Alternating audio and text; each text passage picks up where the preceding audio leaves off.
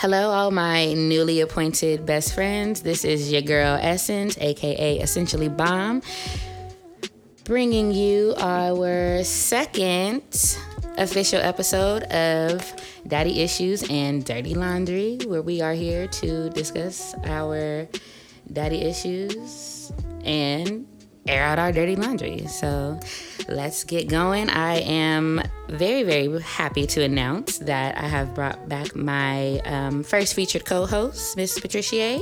Hey, y'all. So we are here. We want to dive in a little bit deeper to some of the things we touched on in our first episode and just kind of hop into those things in a little bit more detail. So today we're going to talk about Black mental health. And this is going to be the women's edition, of course, which is really cool because yesterday, I don't know what I was on, but I decided I wanted to watch like all these different movies because, you know, everybody's kind of separating the like the Black movies right now. So I was on Netflix and I was kind of going through the different things that were there, and For Colored Girls popped up. I love that movie. And I was like, do we really want to go here? Because female time of the month, hormones, and I was like, I'm probably gonna cry because I cry anyway. But I decided I wanted to go there, and I found myself crying multiple times, and I realized there's so many aspects of that movie that kind of just transpire into like other people's lives. And there's a lot of like mental health stuff there because of the issues that they deal with. So I was like, how perfect, getting ready for the topics that we're getting ready to cover. So diving in, let's just talk about Black mental health as a whole. Like what your opinion is on how the Black community views mental health. Just taking it back to when you're younger, you're taught that doesn't exist. Like most Black families, they tell their kids that's not a thing. You need to toughen up. There's nothing wrong with you, shake it off, we all struggle, those types of comments. And it makes it not okay to feel the way we're feeling. The feelings we feel are real, but it makes it not okay to have those feelings. So then, a lot of people reach out for other things to cope with, whether it be alcohol, the streets, drugs, whatever, sex, whatever it may be, instead of talking to someone. A simple conversation can change your life. So that stigma of, in the Black culture, no, mental health isn't a thing, is for sure a problem. So it's good that there's awareness. I know you're very well aware of it, and I appreciate that for sure. But yeah, that's my opinion on it, and it's just sad. Yeah, I think even with as much as we've come along with mental health as a whole in society, I feel like in colored communities, not just Black, but Hispanic, Asian, Pacific Islander, things like that, we still struggle with acknowledging mental health issues. I know growing up, it wasn't widely something we talked about. Definitely kind of a taboo subject, even when it's the elephant in the room. And I feel like it does more damage than it does good, but it's embedded in our culture. Yeah. I think I remember growing up and just being taught, like, you don't talk about what goes on in your house. Like when you go to school, like you don't let those people in your business. Those people, right? Yeah, those people. And you don't talk about what happens in your home. And then when we did have clear family members who were struggling with mental health issues, I remember like my older like aunts or uncles just being like, oh, so-and-so's a little special, or they're a little touched, like, and we just like, no, there's something going on there. They're not just a little special.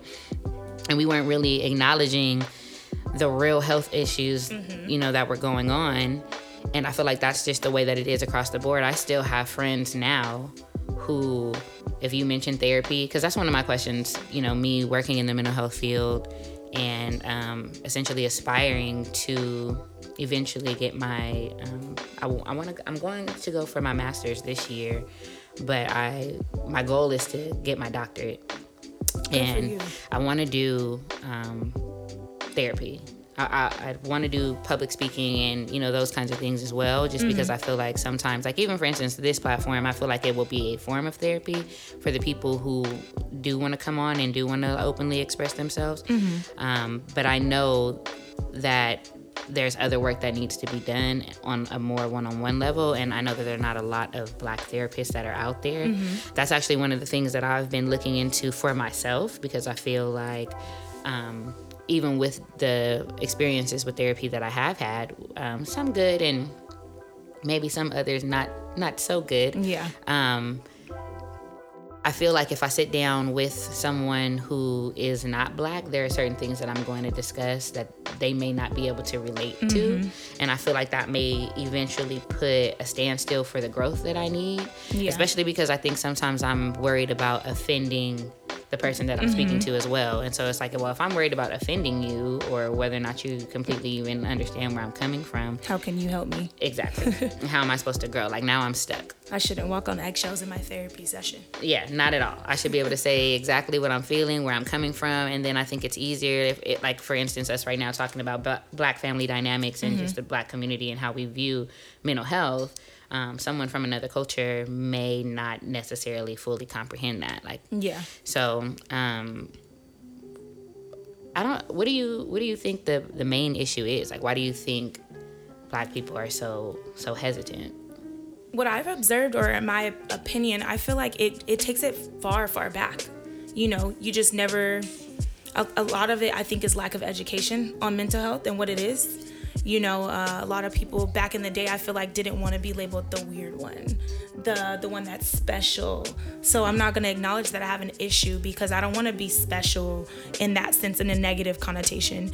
I think it goes all the way back to our ancestors, though, too, because, you know, we don't go running to other people to help us with our problems. Like you said, in-house, everything's in-house. But it also branches off to other issues too. What happens in this house stays in this house. And once again, no one speaks on it. No one speaks on it. Everything wants to be brushed under the rug. And mental health for sure is one of them. I do feel like more recently, maybe from when I was growing up, probably the lack of education. Not even the lack of care, but just lack of education. Not even knowing what it really is. Not really wanting to acknowledge that that's there. So the denial also. Lack of education, the denial, because if I acknowledge what's wrong now, what am I going to do to fix it? Some people don't want to take those steps to fix things. They think they're fine. Even when they know they're not fine, they still just don't want to take those steps, those extra steps. It's too much. So, yeah, it goes back far, though, just culturally. I think it's something we've always been taught, like you said. Just, nope. And the main people, like you mentioned earlier, who mainly do you see doing therapy? Not colored people. Anybody of color, not as much as white people. So I don't want to go talk to somebody who looks like me. So obviously you don't look like me. You don't know what I've been through. You can't know. Even though that's not true, but that's what most people, especially people that are in minorities that come from urban cities, because that's where a lot of the trauma, PTSD, by the way, is part of that mental illness, that mental health culture. A lot of us that were raised in the hood, anything like that, that's, you know, you got a lot of PTSD. Why do I want to go talk to somebody from a rich neighborhood suburb who don't know what I go through every night? You know what I mean? So, yeah, I think that's where it kind of stems from, too. And for those of you who may not know what PTSD is, that is post-traumatic stress disorder. And it does fall under the anxiety umbrella. And it can happen to anyone. I think a lot of people, when they hear PTSD, they think about like veterans. The war. Yeah. Like, well, only that's veterans the only get place that. you Right. can That's the be only way you get traumatized. it. And it's not true. Like, you can experience PTSD from any event that was traumatic in your life, that may have, you know, brought on some extreme amount of fear and brought things that trigger you to take you back to that particular memory. For instance, I know I was kind of fishing around and I had someone tell me that they think they may have PTSD from gangbanging. And I was like, you absolutely might. Most definitely. You absolutely might, you know, because you put yourself in a lot of life endangering situations. And I think it's natural after that to, kind of be on guard and paranoid as have hell. those things. Yeah. Another thing too is I think we come from a strong religious background, most Black people. I didn't even think of that. And one of the things that I noticed that comes up a lot is just go to church. Yeah. When you start feeling a certain kind of way, like, oh, go to church. You're fine. That ain't nothing but the devil. And you need to go pray, go talk to the pastor, seek help there. And it's like people would feel more comfortable speaking to the pastor to do therapy services and for the pastor to know all your business. Exactly. But they don't want you to go talk to that white lady over there. And a lot of people in the church be the most messy and judgmental. So it's crazy that is where a lot of people are steered to. And now everybody in the church knows your business. Yeah. And they talking about it. Yeah. Sister everybody Mary looking at you. You walk in and all of a sudden everybody's staring and it's like, what? Why was I being discussed? Because your mom done went and told everybody at the church that she was out here wilding, and so now but didn't want you to speak on it. Mm-hmm. That's crazy. Now they're looking at you like you're a heathen or Jezebel. They don't want you. Yo, at my job we used to do, I know, side note, we used to do Bible studies with it was a Black man who would come do the Bible studies, and I walked in late, so I thought they already prayed for the food. Girl, I grabbed a piece of pizza and he called me a heathen. He almost got cussed out. But I was in a professional setting and it caught me off guard because I didn't think that's what he was going to call me. But I was like, I'm sorry. I thought you guys already prayed. I'm just barely walking in. I'm hungry. But yes, no, he didn't. Raggedy ass. Yeah, no. Raggedy ass. There can absolutely be a lot there. And I'm not saying that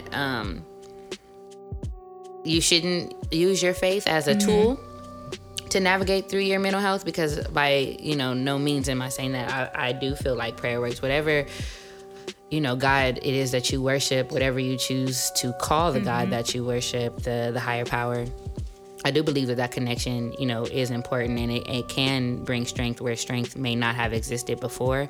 But I do not believe that is all. I feel like God helps those, the universe helps those, whatever you want to call it, Allah, whoever, helps those who help themselves at a point, So it's like you're going through something, and let's say you're drowning in the middle of the ocean, right?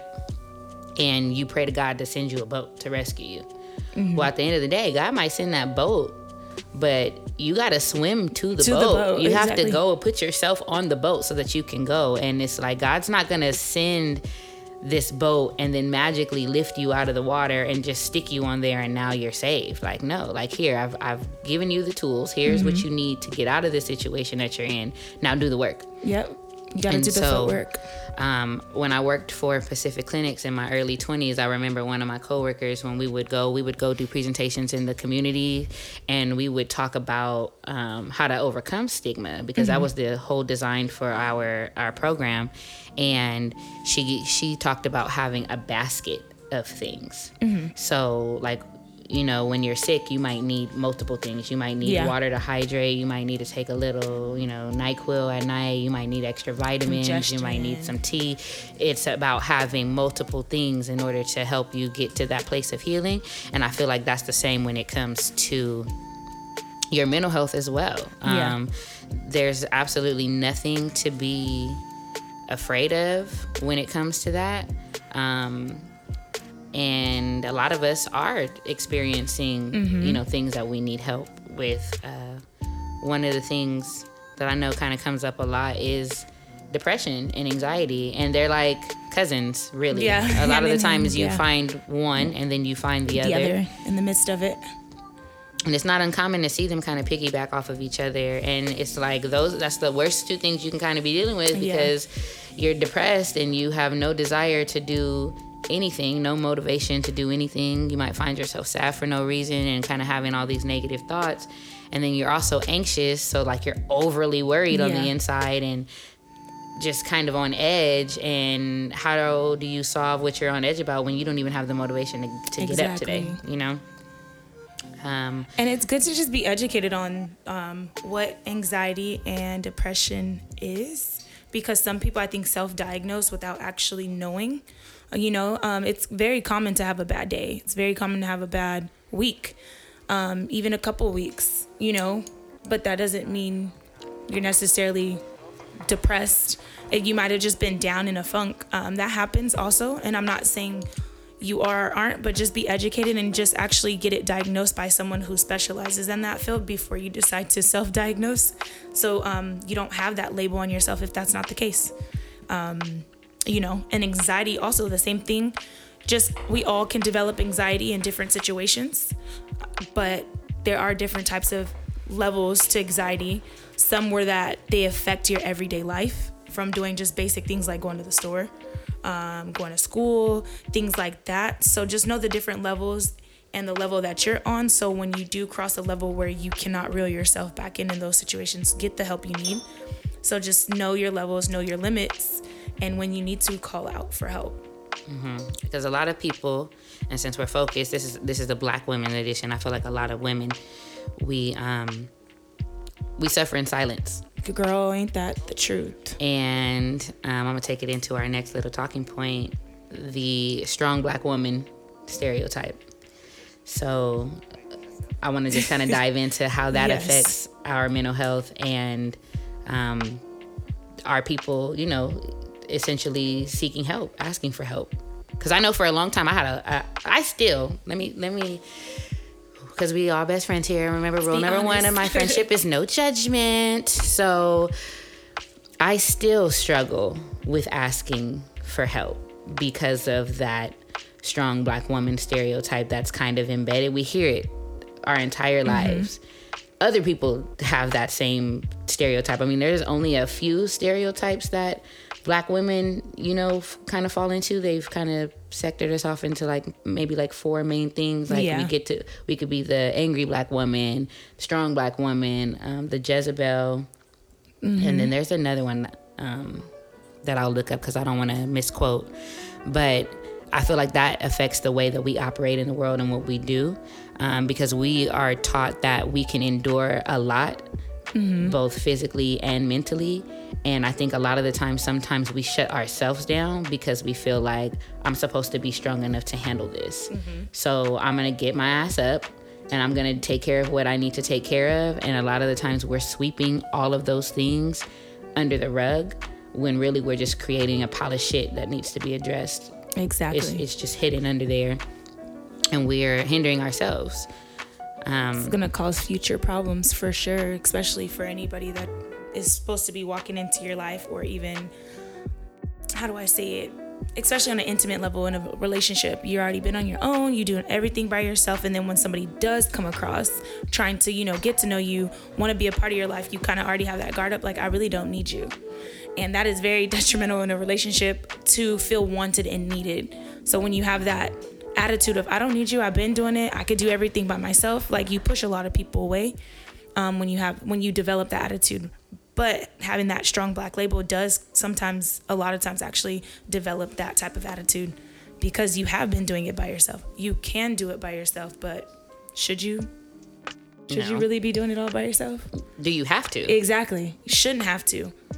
And so it's unfortunate. And I think if you were mentally healthy, on a normal scale or whatever, a regular scale, you develop actually mental illnesses in the process, that anxiety, that depression, all the things that come with it because of so much weight of everything. You're holding it all in. You're not talking to anybody because, once again, remember, I don't need your help. Right. I don't need nobody's help.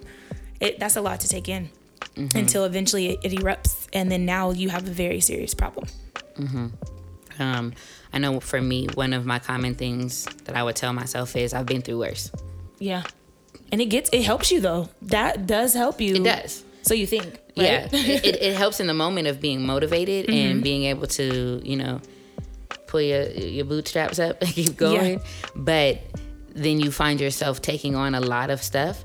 And I think one of the things that I'm learning how to do now is separate what is my emotional weight to carry and what isn't. Because I'm often that strong Black woman, or just a strong woman, period, for all of the people that I surround myself with. And so then ultimately I find myself taking on a lot of their emotional weight as well. And that becomes really hard when you're already going through your own shit, because a lot of the times I'm putting what I need to be taken care of to the side. Like, let me help this person, because if I don't help them, who's gonna do it? Exactly. That's me all day. And sometimes I'll cry about it, because I'm stressed and overwhelmed and don't realize that's part of the reason why I'm stressed, because I'm constantly wanting to help others, but we lack self-care. We lack a lot of self-care, and we cannot effectively help others if we are not A1 ourselves. So although in the process of helping others and we got it done and we weren't A1, in the end, to give your best foot forward, you have to be at your best. To give the best advice, the best help possible, you have to be A1. So we do have to stop and think, like, say no sometimes. It doesn't mean you don't love this person any less. Doesn't mean you don't like them. It doesn't mean that you're mad at them. You come first, and it's okay to be selfish, because guess what? That one time you said no to get yourself together, now you can come back and help them 10 more times. But go ahead and help them in the one that you're like, oh my gosh, I can't, but I have to. And then now you down. How can you help them those 10 times after? Right. I'm depleted because I poured into you what I did not even have to pour. Exactly. And then you are left feeling so drained, and the other person that you've helped is full. And they didn't think twice to even, hey, you good? You good? No? Okay. Thank you for helping me though. You know what I mean?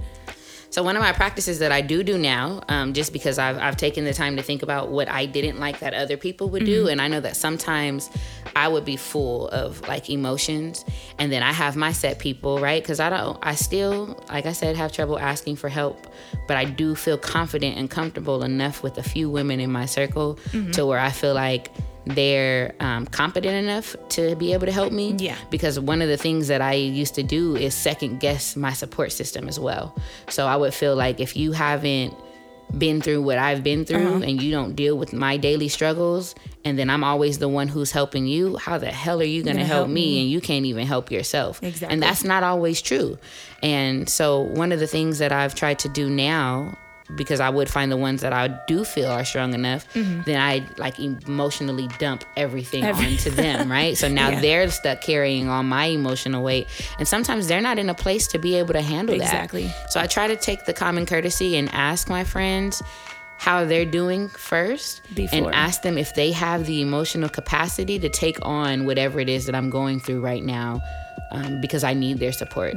And learning to not be offended when someone can't, because I often found myself being offended when people aren't there for me the way that I'm there for them. And I use this in love. I use this in friendships. I use this in work relationships.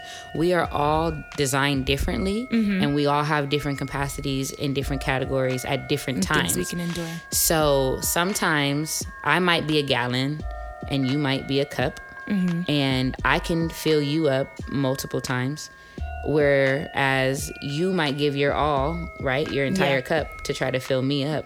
But and that's all you have to give, and you'll never be able to fully do that, right? So that was a good metaphor. I try to be cognizant of that moving forward with my friendships, because I feel like that's how you can keep an emotional balance and keep your relationships healthy. But sometimes we're in a state of crisis. Yeah. And so you're looking don't have for that. any direction. That's a good mature thing to do though. How, you know what I mean? It's like, how long does it really take someone to realize, like, damn, before I come over here and dump all my problems on this person, how are they doing? What are they doing? Can they even handle this? So that's a good thing, because you do realize that from you not being able to handle when people dump their shit on you. So that's a good a learning point to learn from, for sure. That's dope. You really have to be mature enough to be that selfless, because a lot of times we're selfish. I don't care what you're going through. I just need you to help me. And a lot of times, like you said, in crisis, you don't think to ask the important things. And the important things is, how are you though? And so I think that's really dope, though. Yeah, that's good. Yeah, it took some time. Yeah, it took as some long time. as you make it, you know what I mean, and don't give up to get there. Yeah, now you can help other people in that process. And shout out to my ladies of support. Simply because a lot of the times what ends up happening, what I've noticed with my good sisters, we give and take. So I'll start the conversation like, you in a good space? You got time to listen? Can you handle this right now? Yeah, what's up? Okay, blah, blah, blah, blah, blah, blah, blah, blah, blah. Talk. Here's all my emotions. I don't know what to do. I'm trying to sort through them. Because sometimes it's hard to step outside of our own self. Exactly. And we need that other viewpoint in order to kind of figure things out, you know? And then what ends up happening in these conversations is they'll hear me out. They'll give me their advice. They'll tell me what they're feeling. They'll validate my feelings, which I think is important because sometimes they don't agree. Yeah. And then they'll still validate. Still have to, because how I feel, you can't dictate that. Right. And I'm a strong believer in your feelings are your feelings, right? Like, so what led you to feel how you felt could be false. Like someone could have told you a lie, or you could have perceived a situation wrong. But your feelings, your emotions, that's your natural response to whatever happened. And then how you respond, you are accountable for as well. Exactly. So those are the only two things that could be, you know, false or good or bad or whatever you want to call it. But your natural emotion to whatever has happened, that is what it is. It is what it is. Yeah. So what ends up happening is I'll dump. They'll pick it up. They'll help me sort through it, and then I'll go, okay, now what's been going on with you? Yeah. And then they'll like, girl, let me tell you, like, you know, I've been going through this and this and that. Okay, you good? Like, so once I'm good, now, boom, tell me what's up with you so I can help you too. Because at the end of the day, it's about being support for each other and not so much for ourselves. And I think that helps with a lot of the mental health factors too, because I have a lot of friends who aren't open to therapy. Yeah. And sometimes I am their only therapist. Yeah. Which is kind of one of the things, aside from having my own like family things, that I wondered and being so intrigued with like human behavior and the thought process and why we do the things that we do. One of the main things that kind of got me there too was just like, damn, I'm always listening to somebody's problems and I'm always giving advice, and I think I'm kind of good at it. Yeah. I need to get paid for this shit. So then I started thinking about like, oh, well, what career path can I go down, you know, where this is what I can do. And I'm passionate about it. I love it. I love everything about human thought and behavior. I do too. It's crazy too. Like just even taking those classes and how the brain works, and you're just amazed, like, damn, like that's why I do that. That's why they do that. It makes sense now. It does put a lot of pieces together for you when you look back on things that you didn't understand at the time maybe, and then take those classes. And I know school isn't everything, but when you are, like you said, passionate about something and you go to school for it, you are very much interested. You're very much dived head first in, like, oh, okay, this is something I want to learn about. This is what I'm going to learn about. And you're very attentive to what's going on versus a class of like fucking, what is it? Anthropology.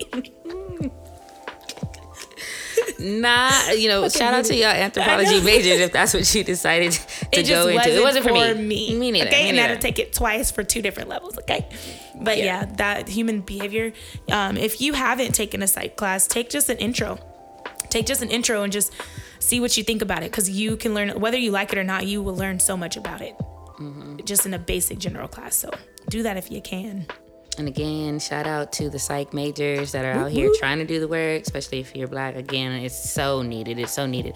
And if you're not Black and you're listening and you are a person of another color, get out there too, because your people need you as well. You know, because even if I'm to be honest, even having someone who might remotely be able to relate to me would still be better than me going to somebody who I know completely doesn't understand. Exactly. You know, like if I came across a Latino or Latina therapist, I'd still, I guess, prefer to deal with them, because they do deal with similar struggles, and although they are not the same, they may still be able to comprehend, you know, the things that I'm going through and experiencing, because we have a lot of similar family dynamics. We typically tend to grow up in the same kind of neighborhoods, you know, we share a lot of common things, you know, as far as our sense of family and sense of pride, and the way that we, you know, carry ourselves in the world, and who we let in and who we don't, because I think we are a people of pride, and that ultimately is what gets in the way, I think, of a lot of us getting the help that we need. Like, I don't need no damn help. Right. Like, I'm fine. Like, it's such a bad thing. And it's like, damn, why? Like, it's frustrating because you don't know the exact answer or reasoning why, because there's so many. It's so broad. There could be so many reasons why people are just like, I don't need help. But I think maybe it's some people view it as a weakness. Definitely. A weakness, and you got to be vulnerable when you're just spilling out how you feel and why you think, the way you do, the things you do, the things that's happened to you, that your experiences. That takes a strong person. So it's sad that it's viewed as a weakness when really it's you being even stronger than somebody, you know, who is considered physically strong. You're actually being stronger because it takes a lot out of a person to just indulge in that kind of openness with somebody you don't even fucking know. Yeah. It's hard to do it with people you do know. Exactly. It's very difficult. Let alone someone you don't know. But there is a lot of strength in vulnerability, a lot of strength. We just got to change the narrative on that. Absolutely. So with that being said, I want to dive into our personal struggles with mental health and, you know, some of our experiences and the things that we did to overcome them. And, you know, where we are now in that journey. Yeah. If you are more comfortable, I'll go first. Yeah. Okay. I'm over here, my little heart's fluttering. I'm like, okay, I could do this. I could do this. Little butterfly. So for me, I touched on a few things last time. As I did disclose, I did lose my dad to suicide. My dad struggled with depression. From, you know, what I can tell here, there could have been other things going on. There was some issues with addiction going on there as well. And again, this is a generational thing because his father struggled with the same things, also committed suicide, which I believe could have been a result of depression. And I also know that he dealt with addiction. My grandmother, same thing, with committing suicide. So obviously that depression had to have been there as well. I did hear someone once tell me, and I don't know how true this is because again, I didn't know, and I don't believe that they ever went to any doctors to personally be diagnosed. I do believe someone told me that they thought my grandmother was manic depressive, which is the old term for bipolar disorder, which is what I've been diagnosed with. Again, I've been diagnosed with bipolar type 2. So again, it's not the same as bipolar 1, where people are going into full manic episodes. I experience what they call hypomania, but I do experience that depression, those deep episodes of depression. And I thought that about myself for a long time. Never said it out loud to anyone. And I actually wasn't diagnosed until my late 20s. Prior to that, I did know that I was suffering from just depression by itself. I did know that I was dealing with anxiety by itself. And then later, I was also diagnosed with post-traumatic stress disorder because of the experiences that I did have with my dad. So I feel like I had a genetic predisposition to develop some of the things that I developed, and a lot of us can have that, but it may take something to trigger that. So you can have this and be in a healthy environment, and it may never reveal itself. And then you can have these things that you're, genetically predisposed to, and it can take one incident to trigger you and, bring that to surface.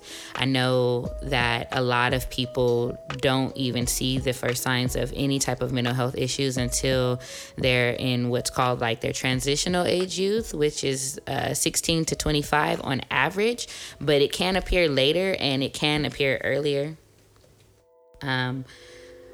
I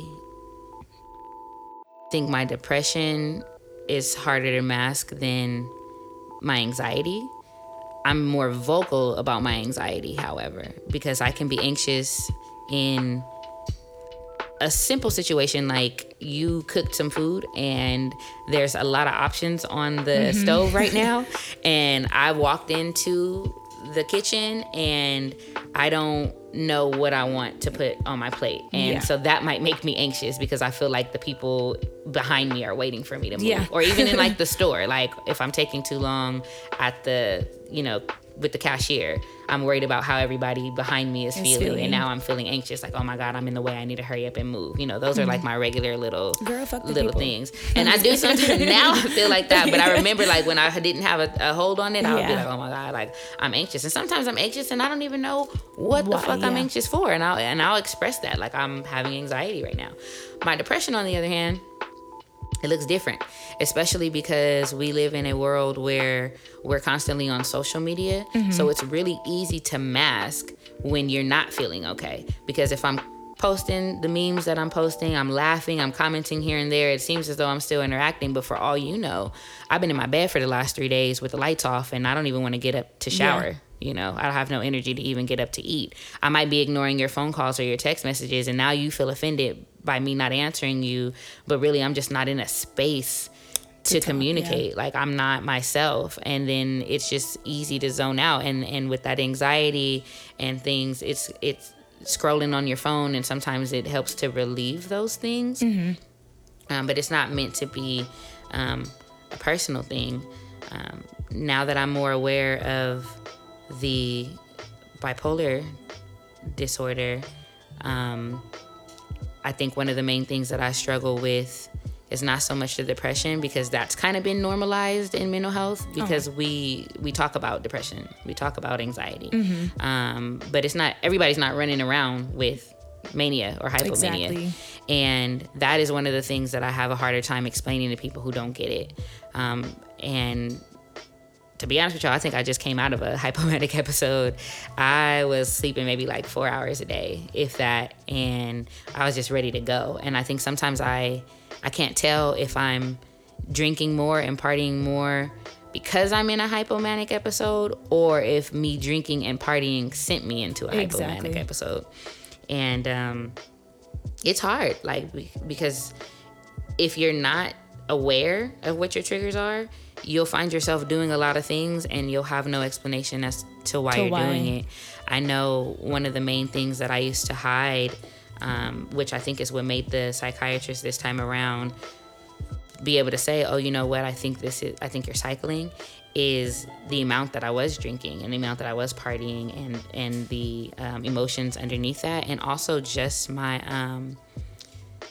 lack of inhibitions, the promiscuity that you would see during those episodes. Because there were times where, again, rule number 1, no judgment, putting myself out there. There were times in my past where like I might have been with different people in a short period of time, like, and I never really thought anything of it because they were all people that I had already dealt with. Or, I call myself just having fun. But if I'm, with this ex on Monday, and then the next day I'm with somebody else on Tuesday, and the next day I'm with somebody else on Wednesday, or even if there's like a day apart, most people are going to morally feel like, okay, maybe I shouldn't, be moving so fast. Yeah. But in that space, I don't think about it. You're just like, it's something to be doing. Yeah, it's something to do. It's fun. No big deal. I'm just living my life. I can. But take a step back and actually look, why am I doing it? Yeah, being super impulsive. Like, I have tattoos, piercings, all kind of stuff. And then looking back, whenever I decided that I wanted these things, I wanted them now. Like, if I'm like, oh, I want to go get my tongue pierced today. It's like 18 when I did that. It had to happen that day. Like, come on, let's go. Like, we have to do it right now. Like, and going and just doing shit. Do you know why you did those things? You know what I mean? Do you feel like there was something underlying that made you act impulsive? No, I really just think it might have just been the hypomania. Oh, okay. Looking back on it, we gotta do it right now. Like, we have to do it right now. Like, I'm coming to get you. Let's go. And I don't regret any of those things. Those are things that I wanted, and I knew that I wanted them. But that does not mean that there weren't times where I did wake up and regret something that I had done. And that's a shitty feeling. So that's kind of like my struggles that I had. Again, not being able to control certain things on the outside, and dealing with my eating disorder, which we'll get into a little bit deeper in like another episode. But I know that ultimately had to do, aside from me trying to keep a certain physical appearance, a lot of that has to do with control. Yeah, and mental. Goes back to mental. I can't control any of these other things, but I can control this. And underlying that was that depression. It was that anxiety, and trying to find an escape from those things. What made you finally want to go and get help? Having crying spells out of nowhere and feeling like I was losing my mind, because I would find myself just hysterically crying, right? Like in the car or wherever, out of nowhere, just this like burst of emotion. But going back to that strong Black woman thing, I would allow myself to do this for just a few minutes, because I don't know how everybody else feels, but I was often uncomfortable with crying because I did feel like it was a sign of weakness. I remember when my dad did pass, and I don't think anybody meant any harm by that. I think they just, moving forward, they just wanted to say something, like to kind of help you find your strength. They would tell me things like, you got to be strong for your mom. You have to be strong for your sister. Don't cry. Like, it's okay. He wouldn't want you to cry.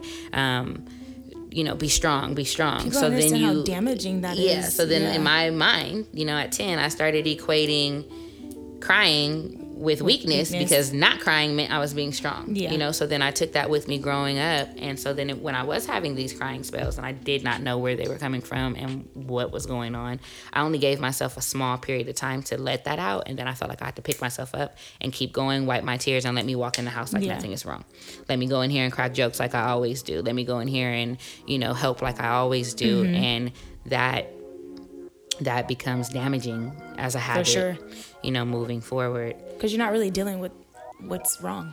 You're not really dealing with what you're feeling, and dealing with the past issues or any sort of feelings, dealing with present ones is very important to your mental health. Because when you start just building up all that stuff and like, no, I'm good, pushing it further down, eventually you only can push it down so far until it gets full. When something gets full to capacity and then it's expanding beyond that, what happens? You pop. You know what I mean? So instead of doing that, keep continuously emptying that, your cup of feelings. Empty them, pour them out, so that way new feelings can get in there, and continue to just keep recycling them out. Express them.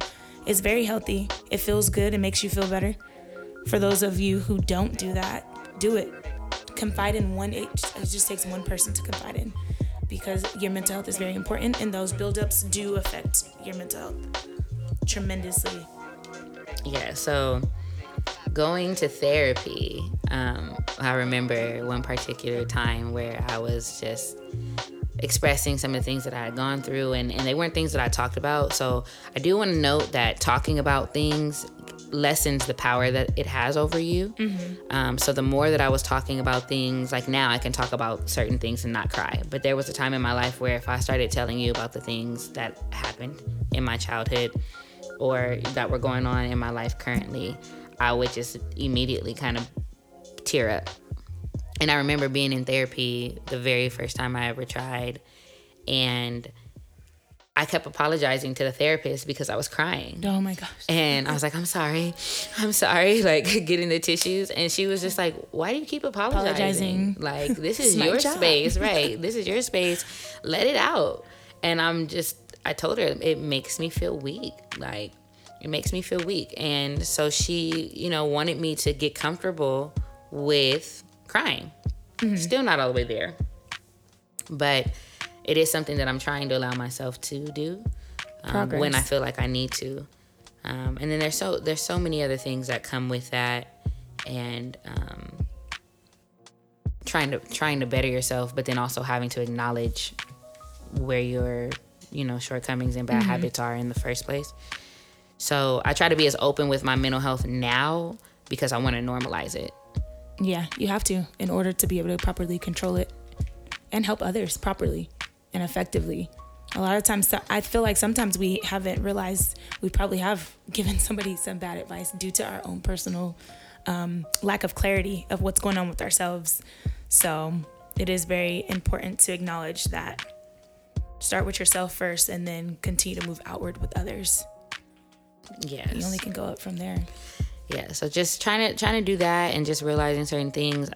One thing that just kind of came to mind to me in regards to like my anxiety attacks, right? With the crying, trying to keep everything together and then being like overly anxious. So the first time I remember having an anxiety attack, as I shared, I was in a lesbian relationship at a point, and I hadn't come out to my family yet. Oh, damn. And a couple, that's high stress. a couple people had known. And I remember one time I was downstairs with my girlfriend at the time, and we were having a debate about something, because we just debate all the time. Like, we just, that's just what we did. Like, and from the outside coming in, it might have sounded like we were arguing, right? So my mom is walking in the house with my little sister, and she can hear us because we're loud. So she's thinking we're arguing. And she came in the house, and she was kind of upset because she could hear me all the way down the walkway. So she was just like, what is going on? Like, I can hear y'all all the way down the walkway, just kind of talking her shit when she came in the house. And I remember like looking like, oh shit. And her energy that she brought into the house, and I don't know if it was just, why are you so loud, or if it was just kind of her being more defensive because I'm her daughter and she didn't know if there was some type of altercation and she needed to come and protect me type of thing. But because I hadn't came out, my girlfriend at the time was just like, I'm about to go. Like, 'cause she was not there for any of that. Like, I'm not about to, be in here and be made to feel uncomfortable. And I remember that night just feeling so shitty because I was just like, damn, like, I love this person. I haven't come out, and I want my mom to, love and respect this person also.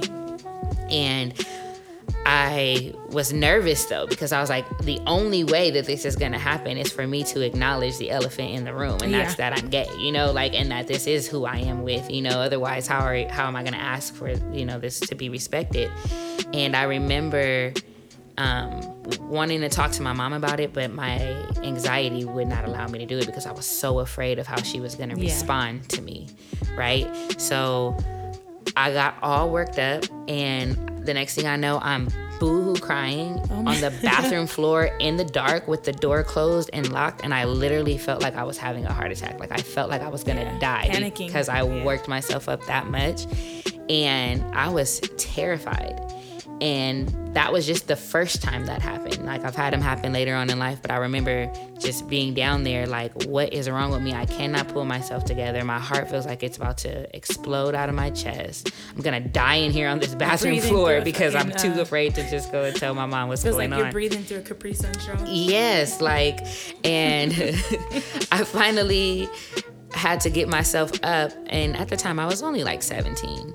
So I finally got myself up, and I had called one of my aunts, and I had told her, what was going on. And she was like, just talk to her. Like, she's way more understanding than you think. I think it'll be a lot better if you do just tell her. Long story short, I ended up telling my mom, and my mom was like, I know. They usually do. Yeah. And she just told me, like, I love you, and you're my daughter. I'm not, my position here is not to judge you or your friends. I, of course, hope that one day this is just a phase that you're going through and that you will change. But if you don't, I'm gonna love you regardless, And after that, it was like, oh shit, I got my mom on my side. Now I don't care what anybody thinks, but just allowing my mental health to kind of take over that aspect, and just going into like this overthinking. And then when it happened at other times, I was kind of able to try to do like grounding exercises and stuff like that. But it's scary. It's really, really scary. And it takes a lot of work to outgrow those habits that you've put yourself in, even down to like, again, the whole like bulimia thing. I didn't outgrow that till I was 22 years old. Damn. And I think the only reason why I was able to do that is because it scared the shit out of me at one point. And I was just like, okay, because I was educated enough to know. Because by then dangerous. I knew I had already been going to school. I was already learning about all the different things, and I knew what the consequences of this could be, where it could go. And but still it came down to things that I wasn't dealing with. So I advocate for therapy a lot now, or even just being open and talking, building your own support system so that you can have a place to release those things. Yeah, you don't have to go and sit with a random person and talk one-on-one. Just like Essence mentioned earlier, you can talk in a group of your friends. That's a form of therapy. You can journal. That's a form of therapy. Some people have that secrecy where they don't want people to know and things like that. That's fine. You can journal, write it down, tear it up, burn it, whatever you need to do. At least it's off your chest and you have that sense of relief, that breath of fresh air. You can breathe again. But yeah, it don't always have to just be that one person one-on-one. I think that is a good place to do it, especially with someone who, they don't know you. So that sense of, I'm going to be judged by my loved ones isn't there. This person don't know you.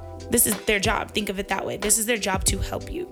Versus your family, sometimes we do judge our family because we're afraid of them judging us. Mm-hmm. So while we're sitting here like, they're not going to understand, they're going to judge me, we're in the process of actually judging them. The whole time we could have been talking to them and they're like, where you been? I've been new. You know what I mean? Like with your mom, I know, I was just waiting for you. And that was really her words. I was waiting for you to tell me. I didn't want to ask you because I didn't want you to lie to me. Those were literally her words. Journaling works for me. I also am a big fan of like spoken word. I love spoken word. So I like to write poems, short stories, whatever may have you. Music is another one, but music is tricky because music can be uplifting, but it can also take you there sometimes. It aids you in your sadness. Yes. Okay. So make sure your music selection, if you are going to try some of these things, make sure you're picking happy music. Because I done found myself staring out a rainy window thinking I was in a 90s music video, boohoo crying wondering why. We've all had those times where you put on the saddest song just so you can cry and be miserable. You're like, I want to be more sad. Let me dive into this sadness. And in regards to like my mania now, or hypomania I should say, I kind of lean into it. I like it. I personally I don't do medication. I was gonna ask you. That was gonna be one of my questions. Like, do you take medication? No, I don't. And the reason why I don't, it's a personal choice. There are some people who need it, and if you do need it, I feel like you should do it. Mm-hmm. If you had diabetes, you would take medicine if it was going to save you. If you had a bad knee or a bad back, you'll take the medicine if it's going to, keep you out of that pain. So if you're in a place where you have a hard time controlling it, even if it's just temporary, and you feel like medication may work for you, then I say go for it. But for me, I wanted to feel like I was in control, especially with anxiety. Anxiety medication is really addictive. People abuse anxiety meds when they don't have anxiety. Like Xanax is an anxiety medication. You know what I'm saying? And I just didn't want to feel like I was a zombie. I have no desire to be sleepy. I'm already sleepy enough as it is. I love to take naps. I don't need to walk around and be any more tired. So I chose, for me, I wanted to try more of like a more holistic things. And I wanted to be able to know myself well enough to know my triggers. And to know what kind of environments that I wanted to keep myself in or not keep myself in, and be able to know my body, because our bodies tell us so much and we're often ignoring it. So I try to use other coping skills, and those are just some of the ones that have worked for me. Exercise tends to be a good one too, just because it does release those endorphins and kind of give you that high.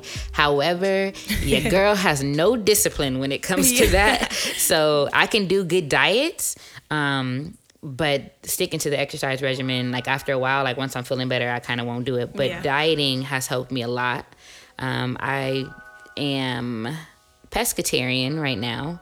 Nice. I started October 1st of 2019. So I've been doing really, really well. And I noticed that since I changed my diet, a lot of my mental health symptoms are not as bad as they used to be. And then I was doing some reading on the relationship to gut health with mental health. And they're starting to do a lot of research on that. And they're finding that there is a correlation. And so the things that you are consuming can be affecting the way that you feel as well. So those are just a couple things that may be helpful for some of you out there if you are going through certain mental health issues. And again, like I mentioned, that my coworker said before, it's a basket of things that you need. So for me, it's like a recipe. Yeah, it's the music, it's the writing, it's the making sure I'm getting enough sleep, because sleep hygiene has a lot to do with it. Making sure that I'm taking care of myself, making sure that I make myself get up and do certain things that I don't want to do, because a lot of the times once I accomplish those things, I feel a million times better, even if that's just, folding my laundry that's been sitting there for 3 days, or picking up my shoes and putting them all back in the boxes and putting them in the closet, getting up to take a shower, small things that'll kind of pull me out of that funk. That was me like the last week. I'm like, I do not want to get up to shower. Something as simple as that. It's necessary, you know what I mean? I know that sounds like super dirty. By the way, I do shower, so let's not get it right misconstrued. I do shower. Same. But there are times where you just don't feel like it, and it's nothing happened. You just like, no, that's too much. Too much work. Mm-hmm. You know what I mean? It's just like, no, the next day comes, nope, not today either. I'm not even gonna eat unless it's brought to me. Like, and even if it is, I'll probably pick through it. Things like that. But yeah, don't be discouraged. It's like you have to feed your physical body as well as your mental body. If your physical body is not healthy, your mental health isn't gonna be healthy. So like she said, that whole gut health and your mentality coexist. It's very important. Eating fast food and processed food, too much sugars, things like that, you develop issues physically. So what makes you think it's not going to develop mental issues as well? Mm-hmm. And please hydrate yourselves. Yeah. Hennessy is not a hydrating component. Yes, it is. It's great. But it's not for hydrating. It's not for hydration. Water. I bad joke all the time, and it's kind of not a bad joke because it's kind of the truth, but I bad joke all the time, and I'm like, I just drink water and liquor, but I really mean that. Yeah. Because juice and soda and all that kind of stuff doesn't really do it for me. But water all through the day, like I notice when I'm dehydrated, I feel different, so I want to make sure. Nasty. That's there. And again, just going back to you saying I do shower, like, yeah, it just feels like a weight is on you, so sometimes it is hard to pull yourself out of there. Like, I don't know, do you watch Big Mouth? Oh my gosh, yes, it's so fucking weird. Okay, but do you remember the girl in there when she was going through the depression, and she had the depression cat that was kind of like just laying on her? I could relate to her so much because I felt like I had that big fat ass cat like on me, like a lot of times. Like I can't, like I want to get up. Yeah, but I can't. And like, sometimes you don't get up, so don't feel dirty if that day or two you don't. But as long as you do get up, because it's deeper than that. I know we're joking, but it is deeper than that. If you are legit in that rut and just feel like you can't accomplish anything as simple as picking up something to eat, taking a shower, the simple basic things that we need, for survival and things like that. Combing your hair, because dog, sometimes this hair be looking like a bird's nest, okay? Because a hat comes on, okay? I put a hat on. When I'm wearing a hat, probably didn't comb my hair. Yeah. Not for fashion. Right. It's not for fashion. It's because my hair's fucked up. Yeah, I didn't feel like doing it today. So I said, fuck it. And I just stuck something cute on top of it. So, yeah, because those things are self-care things. Yeah. Going back to that, allowing you to have that space to not be okay. Because it is okay to not be okay. That's deep. Yeah. And I needed to learn that the hard way. Because, again, back to the strong woman stereotype. Yeah. I did not want to give myself the space to not be okay. Yeah. And now it's like I'm not feeling well. I'm not up to my best. I need a day. Gotta acknowledge it. Give myself a day to it's do like nothing. Life Jennings said, crying is like taking your soul to the laundromat. Yes, we are dirty laundry in it right now. Yes, I love that in that song. I'm like, I tell my girls that, like, it's okay to cry. It's okay to feel what you're feeling too. Let it out, honey. Let it out. Yeah, that's one thing I always tell my girls. I do, just for those who don't know, I work in a group home with troubled youth, teens, who faced a lot of trauma, and they go through tons of mental health. We give medications to them every single day, but sometimes I personally don't, like I said, I don't like medication either. Some of the girls that I come across need it. Some of them, I believe, do not. They're just on them instead of having someone deal with them and put in the work to get them through that pain that they're feeling or whatever it is that they might be going through. They just drug them up. So it is sad to watch because we don't have a say in the medication process. But I tell them all the time, if you're angry, be angry. If you're sad, be sad. You're happy, be happy. However, just because you're angry doesn't give you a right to act an ass. But still be angry, so feel those feelings. It's very much helpful. It's very extremely important. You have to feel, or else you start hurting others in the process, and hurt people. So don't be that person. Yeah, as cliche as that may sound. Yeah, it does. And to touch on anxiety again, I literally was at the store a couple days ago and had to walk out. Literally, like, it was crazy. I was in there, and mind you, it wasn't that many people because of this whole COVID shit, but I literally just, as soon as I walked in, I felt a sense of weight. The room got smaller, but I'm like, I'm gonna push through it. I got it. I get to the cash register. I don't got it. I was about to panic. I was starting to hyperventilate a little bit. Didn't go in full panic mode because I knew myself enough. If I stay in here 10 more seconds, I'm gonna lose it. So I did exit. So it's just knowing yourself, knowing your triggers. I don't know what triggered it because, like I said, there was nobody in the fucking store. But I just don't like going to the store. I think that might be it. I just don't like going to the store. I don't like shopping. I do like, of course, receiving things, but to actually go to the store and get it, no, that's not my thing. I just don't like people enough in the stores to do it. But yeah, we all kind of go through those same situations. Probably not everybody, but like I said, anxiety is a very universal one. That's very common because of our surroundings. And I think a lot that goes on in our environments is what causes it. It's like children who are probably born in a healthy family, and then all of a sudden their parents aren't getting along, and all they witness is their parents arguing and fighting. That right there can mess up your child's life. That can bring on anxiety. That can bring on those mental health issues, amongst other things. One I'll touch on that I've experienced, not through my parents fighting or anything, but self-harm. Self-harm, I've actually partaken in that at the age of maybe between 12 and 13. I've never spoke to anybody really about it. I mean, my husband knows, but that's about it. At the time, I didn't realize it was around the time my dad died, but I did it. I would cut my wrists. That was the only place I would cut because it hurt so fucking bad. So I'm like, if it hurts this bad on this tougher skin, cutting my thighs or anything else would hurt even more. But I did it. But I didn't do it for attention. I didn't want no one to know. Never spoke about it. I always wore long sleeves or bracelets. It was never something I wanted others to know, but it helped me. Although it was very painful, I felt relief of whatever it was at the time that I was feeling relief from. Because at the time, I don't think I even knew. I don't even remember that far back. But being older and a little more educated, looking back, I do feel like that stress, that underlying stress of my dad dying, the underlying stress of just having to always be perfect in my family. Like you mentioned, be strong for your mom. And I'm like, what? She's the adult though. So I gotta be strong for her. As a kid, you're like, what? You just don't understand it. So you're like, okay, an adult told me that I had to do this. So that means that's what I'm gonna do. How can I do that? How will I do that?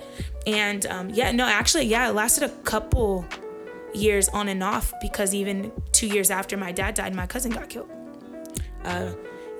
So that caused a lot more stress as well, just trying to be supportive of the family. That was devastating, though it was just a tragic situation, girl. That really was. Yeah, that was, our cousin was murdered, so it was tragic as well. So dealing with the death of our fathers, on top of not healing from that or not even understanding what even happened, and then moving on to such a tragic death, that does not help.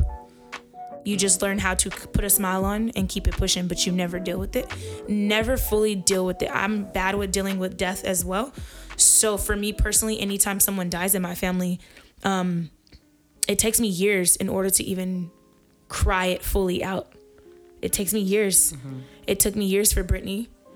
Till this day, sometimes I'm still confused about it. I just don't understand. Yeah, me neither. So, and then you got, just jumping ahead a little bit, even with Mutter. Recently with Mutter. Of course, we understand his lifestyle, but it's still tragic. because you don't ever really expect that. You don't prep for that. That's not something you prep for. And the way it happened, you know what I mean? I didn't understand it. I still don't. And I still haven't fully accepted it, if that makes sense. Mm-hmm. Yeah. And that's just me personally. I don't deal with death well. I don't process it very well. But yeah, sorry, jumping ahead. But back to the self-harm, I did it for a while until finally one of my aunts actually caught me and told me just to stop. Like, it's not helpful. It doesn't help. And just her words being that powerful, I did stop cold turkey. I stopped, and then I seen the scars, and I'm like, oh, it's embarrassing. It became an embarrassment. But I realized now as an adult, more educated about the situation, I was just trying to take that internal hurt away by having physical hurt. If I can feel it on the outside, you know, eventually it heals, it goes away. So let's cut it out physically. All that pain is seeping through, you know, metaphorically. And once it heals, I'm good. That's not true. It's not true. It can actually spiral into other issues. So yeah, seek that help. Like I said, I never really talked to anybody about me cutting, but it was something that lasted for a long time. And even touching back, I know I'm not even going to mention who it is, but when I was like 8 and 9, I've seen it multiple times. I shared a room with a relative, an adult relative, and she, you know, deals with tons of mental health issues like schizophrenia, bipolar, PTSD out of this world, right? I went in the room and she's cutting in front of me in the closet, but it was weird to be that young and find it to be normal. I didn't panic. I didn't do anything. I literally went to go get my mom, like, hey mom, such and such is cutting herself. I don't know if you should know this or not. Very, very nonchalant. And just, I don't know why it wasn't something surprising. I don't know why it wasn't alarming. It was just more like, maybe I should just go tell my mom, you know? So looking back, that's weird that, you know, usually kids are like freaking out. Like, oh my God, look at all this blood. It was blood everywhere. She still has the scars to this day, like deep as shit, like everywhere. So it's weird that I just was like, oh, okay. What I've learned, which is why I'm so thankful for what I do. I don't know if I mentioned to you guys, I'm a caseworker for one of the local school districts, and I service low-income and homeless families for that district. And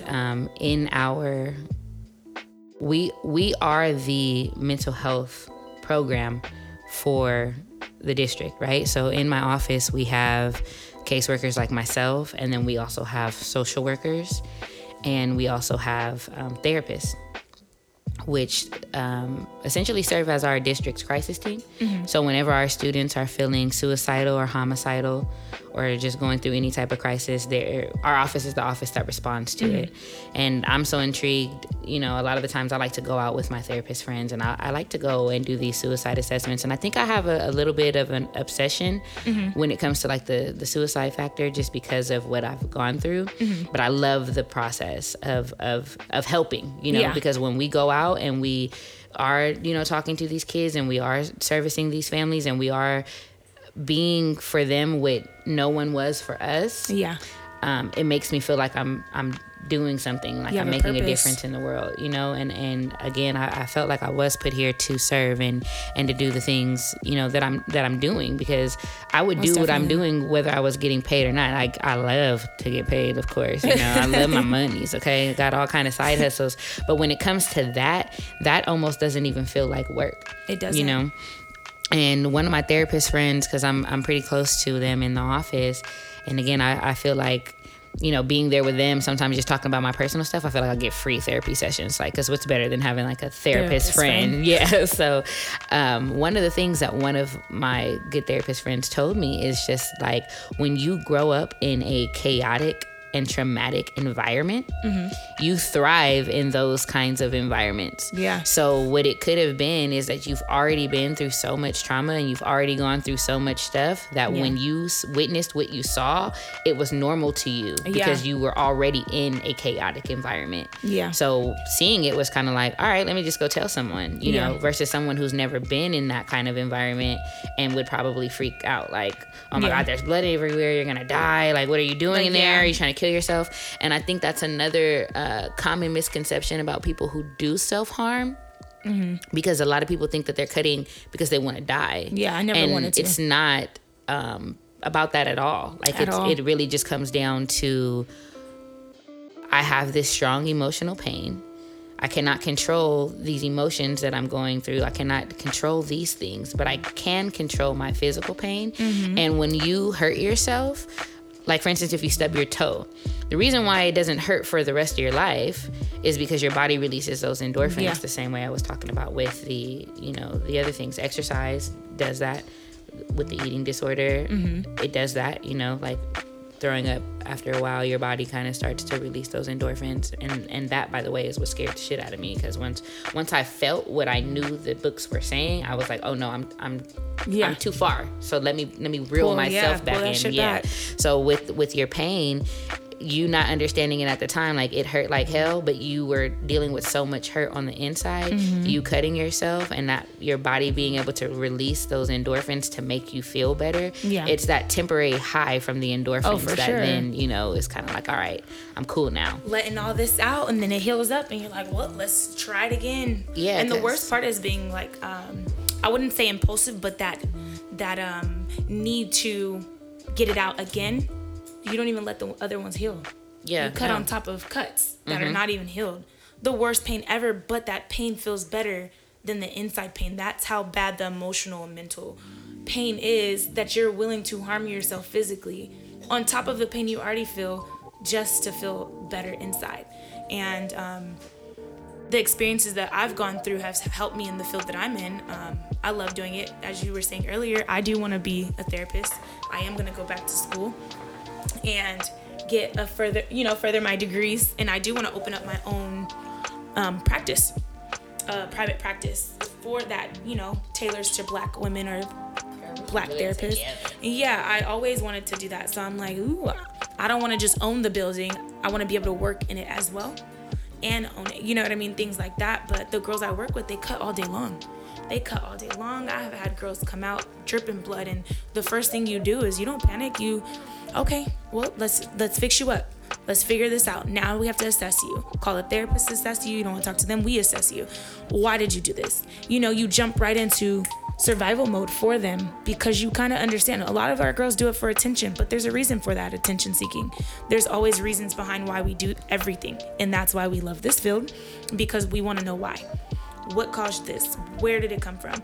And the most severe experience that I feel like I've experienced in this field is one day a client was in a good mood. She already had issues of suicide ideation attempts, 5150s, all that. 5150s are like hospital calls when a child has threatened to kill themselves and it's possible, had an idea and a plan to go through with it, or has actually attempted, and you call the police to come pick them up so they can be hospitalized. So that way they can be monitored and cannot actually go through with those plans. So for those of you who didn't know, and we're getting ready to go to the movies, right? Long story short, you know, we have to do our checks because they get into shit. I say 5-7 minutes later, I guess the girls were like, someone's screaming. We're like, what? So we're like running around trying to figure out who's screaming. We go to the client's door, it's locked. Mind you, they are not allowed to lock their doors. So we're struggling to get in, the key gets stuck. We finally burst in, we're like, what the hell happened in here? My client was actually, had a homemade noose around her neck. And the curtain rod was snapped in half. The dresser was on the ground, all these things. So my first question was, well, before I even started asking questions, she was hyperventilating, and I'm like, relax, focus on me. Let's focus on breathing. You know, deep breathing, by the way, is a lifesaver in panic situations. If you are panicking, hyperventilating, or have an anxiety attack, deep breathing is a really good source of help. So I'm like trying to reel her in, and I'm like, the first question I asked is like, why was your door locked? You know, like that's not allowed. So let's start there. Why was your door locked? Her next answer was, I tried to kill myself. I tried to hang myself. Instantly, I'm like, all right, everybody, let's exit the room. Left the staff in there. Instantly went to go make my calls. And I called 911. Like, okay, she has to go, because she actually tried to go through with it. Then she explained to me the process. She's like, I don't know what happened. I blacked out.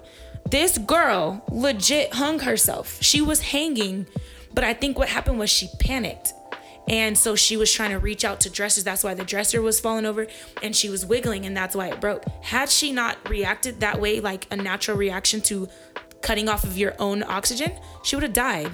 Imagine us walking in that room on her hanging dead. She still has that scar to this day across her entire neck. And the homemade noose she made out of a hoodie string was the fucking craziest knot I've ever seen in my life. I'm like, where the fuck did this girl learn to make a knot like that? It was insane. And yeah, so it's good to know that the therapy that's provided for them and the help that we provide, she's doing awesome now. She was released to go home, and she's been thriving in real life and hasn't had any more situations of, you know, suicide attempts and things like that. But man, it was crazy. And to think that it was like another day for me. My coworker was crying, all the girls were crying, and I'm the only one like, all right, so now that we got her some help, what's next? You know, but like you were saying earlier, having those traumatic experiences in your life or being around chaos so much, things like that isn't scary for you. It's normalized, which is not okay. That kind of chaos is not normal, but I mean, it happens.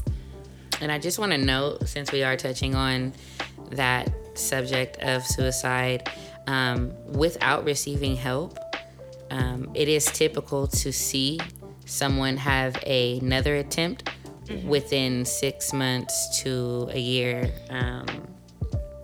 even possibly longer with some people, but like on average, it is possible to see it again if the person doesn't go and get the help that they need. I know, for instance, with my dad, we saw more than one attempt.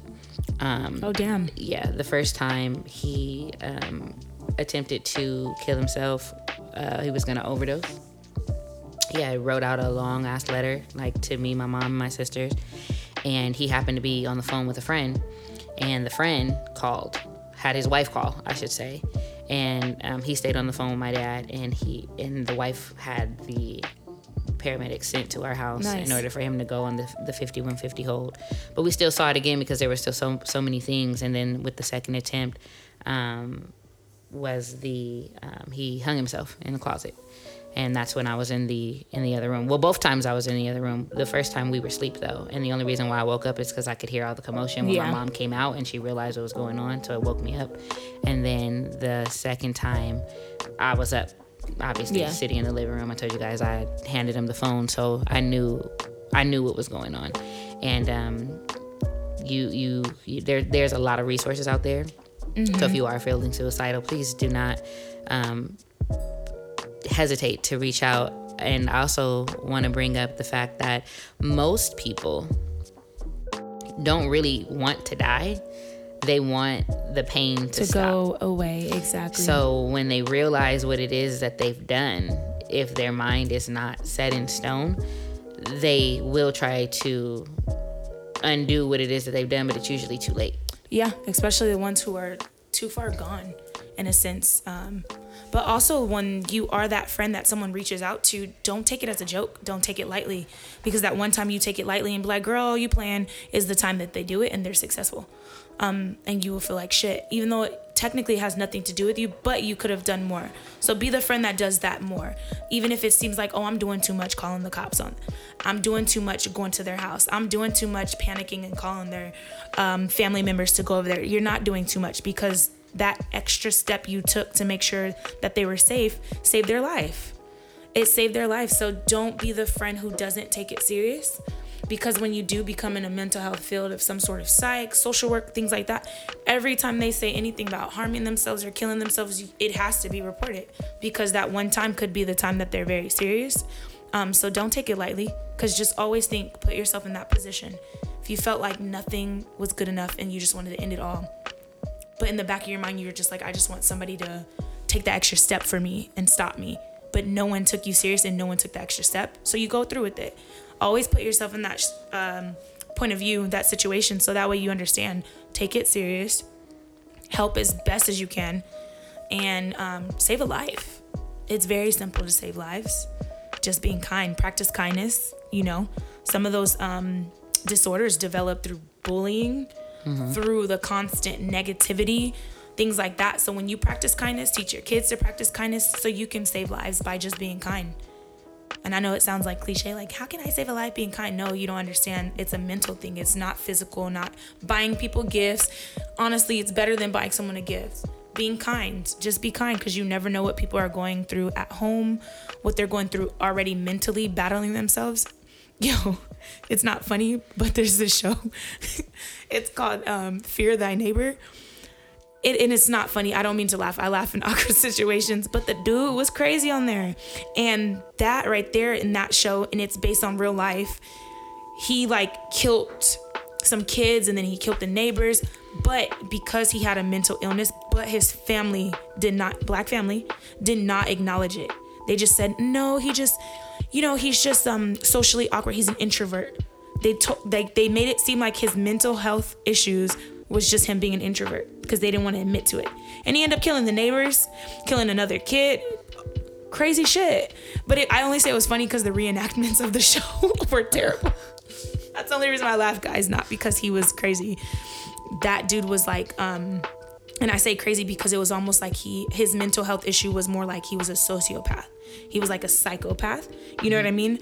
And that's crazy, guys, by the way. But so just be mindful of others.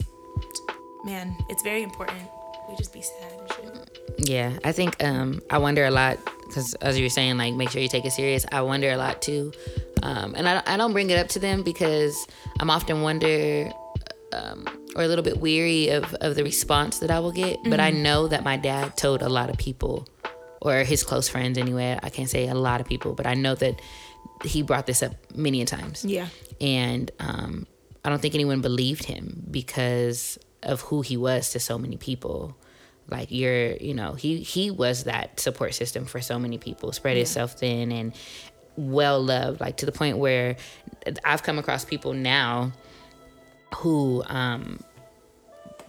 will see me and cry because Girl. they love him so much, and they're just overwhelmed. And I always wonder, the ones who knew, if they carry any guilt, because they didn't do more, to try to stop him. So it's you want to make sure that you are, even if you think it's attention seeking, still care. Help them. And my friends know, my close friends know, because of the things that I've been through. I'm not the one to play with. So if you tell me that you're feeling suicidal, I'm going to be the one to respond. I'm going to be the one that's either going to walk you to how you go check yourself in, or I'm going to be the one that's going to call the police on you, or the pet team, I should say, not necessarily the police, but the pet team to come out and assess you, because I don't know if this is the time that you're serious or not. I've actually, unfortunately, lost 5 friends from the time I graduated high school to now to suicide. And I've had 2 very close people to me have suicide attempts and, suicidal ideation. And it's triggering for me because of the trauma, but I also know that they can trust me, and they know that I'm going to be the one, to help. And just with that being said, I kind of want to jump into suicidal ideation as a whole in regards to mental health. Because I want to be honest, and I don't want to say that I've never thought about it. Yeah. I know myself enough to know that I would actually never go through with it, just because of the impact. Yeah, the impact that it's already had on my family. But I'd be a liar if I sat here and told you that I never thought about it. Especially in times of deep depression. Yeah. Driving home and wondering what your purpose is, if you're loved, if the people that you give so much to care about you in the same way. And just wondering, I would drive past certain places, and I know one of the things that would often cross my mind would be, I wonder what it would be like if I just let go of the wheel. and just let the car just go flying off this freeway and just not even have to deal with this. Would I ever actually let go of the wheel? No.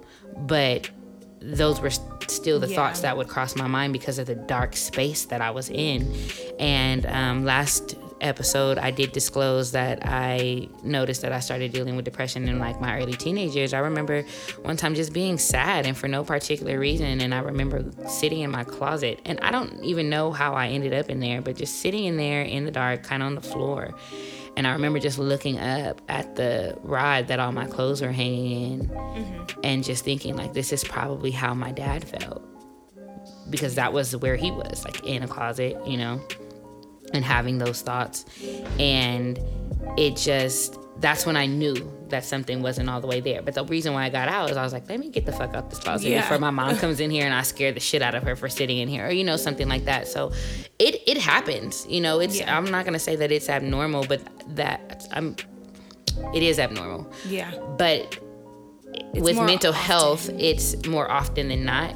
And you don't have to feel ashamed about having those thoughts. Yeah. That's just when you know that you need to do something to help yourself. Because honestly, anybody that I've talked to who has had an attempt and has survived it, they'll tell you in a heartbeat that the moment that they did what they did, they regretted it.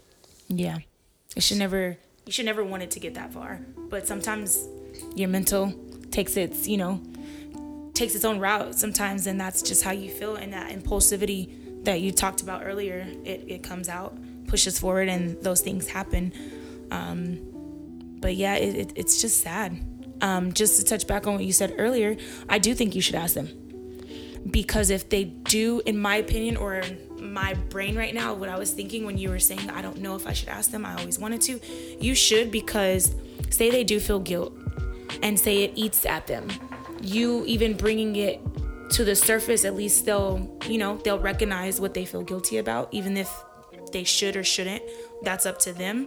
At least they can try to finally get it out. What if that's like their gateway to get it out and get it off their chest and seek help for that? But right now they're being that strong black man or woman because no one cares enough to ask. How do you feel about that? Do you feel like you take any responsibility? What's going on? I think that should, you're an adult. It's your dad. I feel like you have somewhat a sense of a right to know. If they decline, it is what it is. But I think that you should, to at least it could possibly help them. I'm seeing more of a positive aspect from it.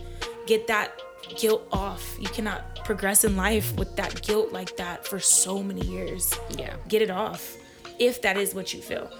So it'll be like a doorway for them to get it off and move forward. So you can do it.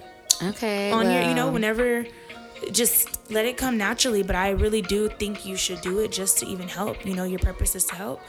I feel like that's a big, I don't know what possessed me to really stick with that, but I'm like, damn, I really think you can help. There's a reason why that came up. Okay, well, aunts and uncles and godparents and friends and families, be prepared, because at some point I will ask.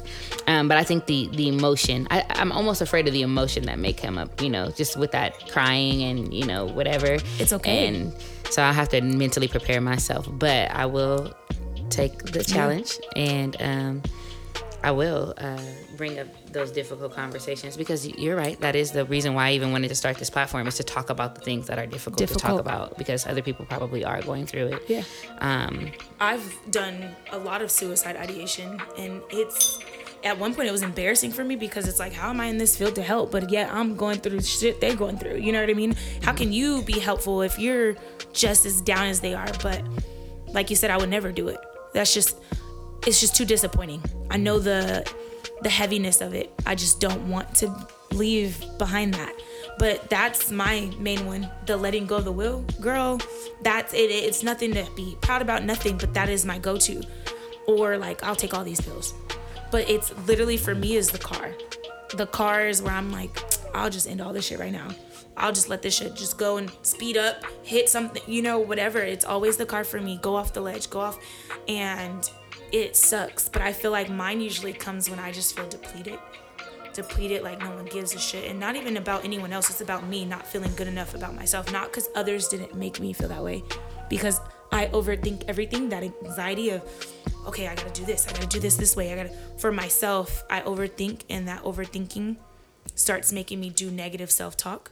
I'm not good enough for this. I'm not good enough for that. No, you can't do that. That putting myself down, and those, I noticed, I found the trigger to that suicide ideation of that that anxiety to overthink, and then that negativity I put on myself. And then there we go. Well, let me just end it all. I'm useless anyway. You know what I mean? Although we have people in our lives like, you're doing great. You're awesome. You have a purpose in life. And we're just like, what? Okay. And it's sad that we don't accept that. Yeah. Because feeling like I'm not enough is a very common theme in my world. I literally, my tattoo on my arm says, you are enough even when you're missing pieces, because I needed to remind myself, you know, so that was for me. And it's a really nice sleeve, you know, but a lot of people don't even realize what it says. And then when they do, they're like, oh, like, that's deep. Like, what made you put that there? You know? So then I'm like, well, do you got time? Right? you want to sit down? Story time, I'll tell you. But yeah, that's there for me too. For you, what do you feel like your personal stigmas are when it comes to, because we're both in the field, you know, mental health has been normalized for us. Yeah. But then in the same strength, we are both Black women and grew up with the culture of what is Black mental health. Yeah. And so I feel like sometimes we still have our own personal stigmas that we battle with. What are some of the ones that you think you normally have? Mine's the main one. I'm not about to go talk to some stranger. You know, even though I know a stranger is probably the perfect person. They're not going to judge you. They don't know you. They're solely here to help. But it's still that you don't tell your business to nobody else. I have so that telling my business, you know, to someone else is no. What the hell? I was raised, taught that's a no-no. So I've still never done therapy with like a one-on-one at an actual office, things like that. I do talk to the therapists that do therapy for my kids. So I have had sessions, but not like me calling somebody, doing stuff like that. But that's the main stigma that I'm trying to educate other people not to do that, as I'm still doing it. Like, nah, hell no. That's me all day. Like, I'm good. And that strong Black woman stigma, I for sure have it. I'm always strong for everyone.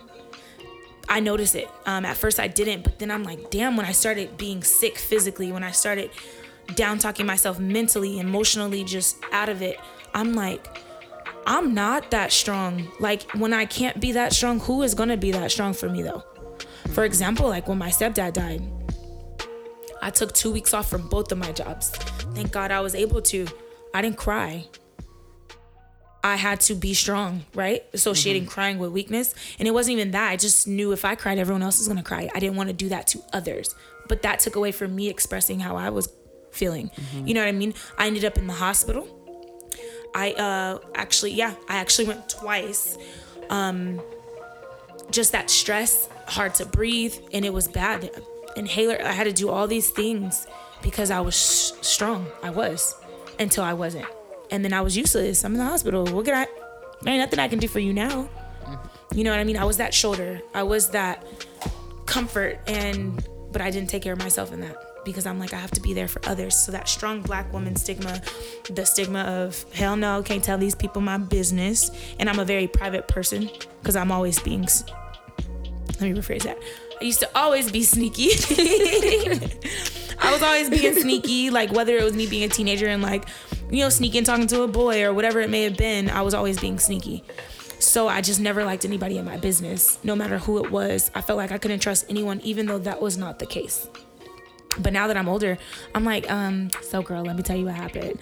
Depending on who it is, if I'm close enough to you to be there for you, why can't you be close enough for me to just come to you and, hey, can you help me? You know what I mean?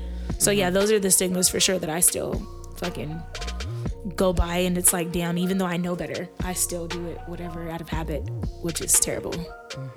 I get it. I appreciate you being so open, because I remember when I asked you, like, do you Yeah, deal I with was these nervous. things? That's why I was like, go first. Okay. Yeah, so I appreciate it, because it's like, right now it's just me and you, but Yeah. we are aware that we are People going to have that know listeners. us, yeah. So I appreciate it, but it's powerful to be able to say that, because I've gotten a lot of people commending me over the last 2 weeks since we released the last one, just for being so raw and so vulnerable. But it's like I'm doing this for you guys. I mean, it's for me too, because I'm relinquishing some of the power that these things have had over me, but it's for you guys. I want the feedback. I want you guys to DM me. I want you guys to talk to me about stuff. I want to know what you guys want to talk about. I want to know what other things you're struggling with, because we're gonna go there in all of the training, the y'all. opposite. We are the therapists. For myself, this is something that I've actually never admitted to anybody. So, best friends, tune in. Lena Erin. My personal stigma is disclosing so much, and then whatever opinion of people that people have developed of me, because a different version of you exists in every single person's mind. Exactly. Right? So, but I know the persona that it is that I've set out to be. One of the things that I was weary of with being so vulnerable on this podcast is how that would change the views of the people who love me, to let them know that I had so many weaknesses. And my main one, which is the one that I've never actually said out loud, it was kind of weird to say it, is in regards to relationships. I'm not as quick to disclose the mental health issues that I've gone through, because I'm afraid that once you know who I really, really am, that it would be harder for you to love me. Yeah. And SZA has a song called Garden, where she's saying, like, I hope I never find out that you're anybody else other than who you've shown me, because I love you for exactly who you are.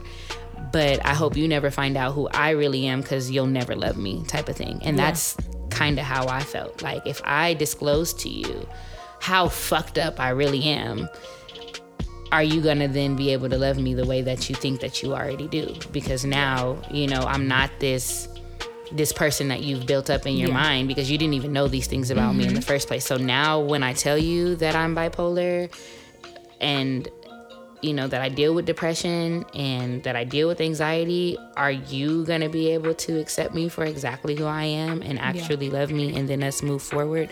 And that's more on an intimate level. With friends, I think it's easier to disclose those type of things, and I've come to find that a lot of my other friends deal with mental health issues too, so me being vulnerable with them has actually strengthened our relationship. But I'm always weary about telling other people that I might be dating those things, and that has sometimes made me more sad, because I'm like, well, it doesn't make me any, I know better than to think that it makes me anything other than what I actually am. Like, I know that I've always been this person, and that who you think I am is exactly who I am, but these are the parts of me that make me who I am. Exactly. But it's still that stigma of, if you have any kind of mental health issue, like, you're crazy, so now I don't want to fuck with you, type of thing. So I'm always kind of weary.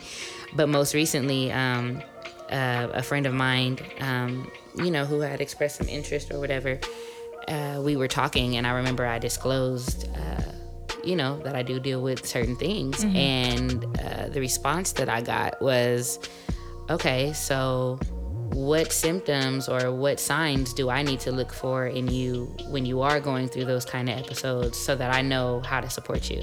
And his response to me was, well, what signs do I need to look for in you during those episodes, so that I know how to support you? And then on top of that, how do you want me to support you? And I was taken back. Like, I had to put my hand on my heart, like, what? Right? Who sent you? Like, why are you here? Right, you're trying to get wife, Papa, baby. who is this? Like, that is a love language. You know what I'm saying? Like, because I've never had anybody so openly accepted. Comforting too. He wasn't moved. He wasn't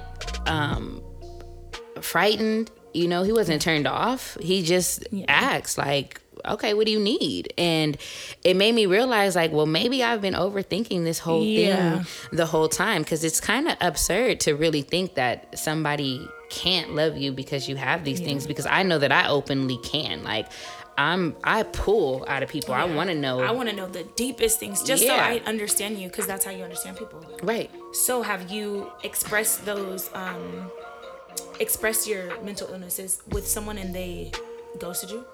No, never. So It's just a fear. And that's the crazy part. That's why I was like, let me ask her before I tell you about yourself real quick. So you never experienced it. You've never even put yourself out there. But yet you had that fear the whole time, like no one's gonna love me, because you know why? That was you not accepting yourself. You not accepting what you're going through. You not accepting all those things. So now it's like, if I don't accept it, no one else is gonna accept it. See, you see what I mean? Mm-hmm. So it's like sometimes we put our own guilt, our own fear, our own whatever, negative vibes and energies, and we throw them and deflect them on others. And it's like, how fair is that to other people for me to do that to them and judge them? The main thing we don't want to judge them, like they aren't gonna love me, but we're judging them. Not only are we like projecting, we're judging. You know what I mean? So it's good that you've come that far to, honestly, I feel like this is a great space for you. I'm so proud of you for even doing this, because you've opened opportunity for yourself. In the midst of you talking about, I want to help others, you're helping yourself, helping others. Yeah. That's crazy. I don't know. Right? It's just in the calling. I mean, and I feel like the same with you, being able to pull, because you see, I'm like, I want to pull, and you're like, I never talked about it. And I'm like, well, maybe while we're helping other people, I'm supposed to be helping you too. And again, this is a road for me also, and I love it. It's nerve wracking, because you know, some of this stuff is like, like, I'm really about to air this dirty laundry, but that's the whole point of this whole thing. So 2 last points before we wrap it up, because again, I feel like we've been talking for about 10 years. I'm like 10 o'clock, but I did get here later this time though. So. Yeah, it's okay. So for you, before I move to the last point, was it easy for you to disclose the things that you disclosed to your husband? Like, was there ever any kind of fear of, if I tell him these parts of me, you know, will his perception change, or, you know, whatever? I think a little apprehension, of course, but we were very young. I've known him since I was 11 years old, in 6th grade. So it was, we built a friendship prior to being in a relationship. And he was the first person in the sense I've trusted with any of that. So I kind of put myself out there, and he accepted it whole. You know what I mean? But also I was young, you know, we got to talk about how young we were. So I didn't really understand these things. I just was like, let me just put it out there. Yeah. So it was like, I was super apprehensive, but since we've already developed that friendship, and that bond, that strong bond, it was okay for me to disclose that information, and I felt safe. He's never thrown it in my face. He's never used it against me. He's always supported me.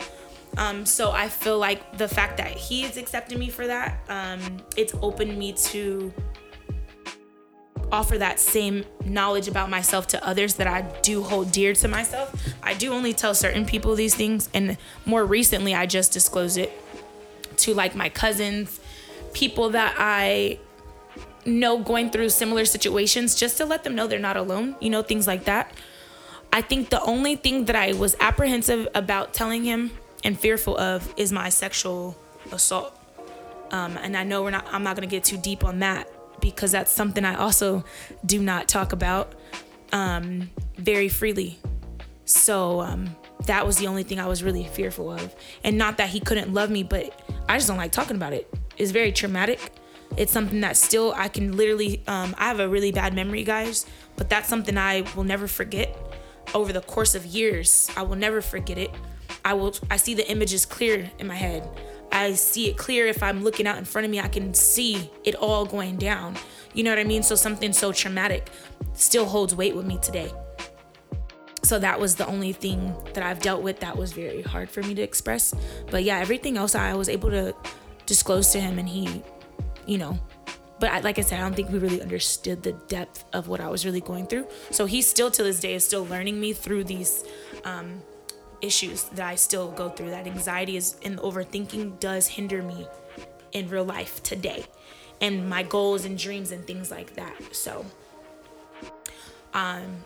yeah, thank you for letting me answer that. Because Yeah. that right there literally opened a couple of things that I didn't even think about ever talking about.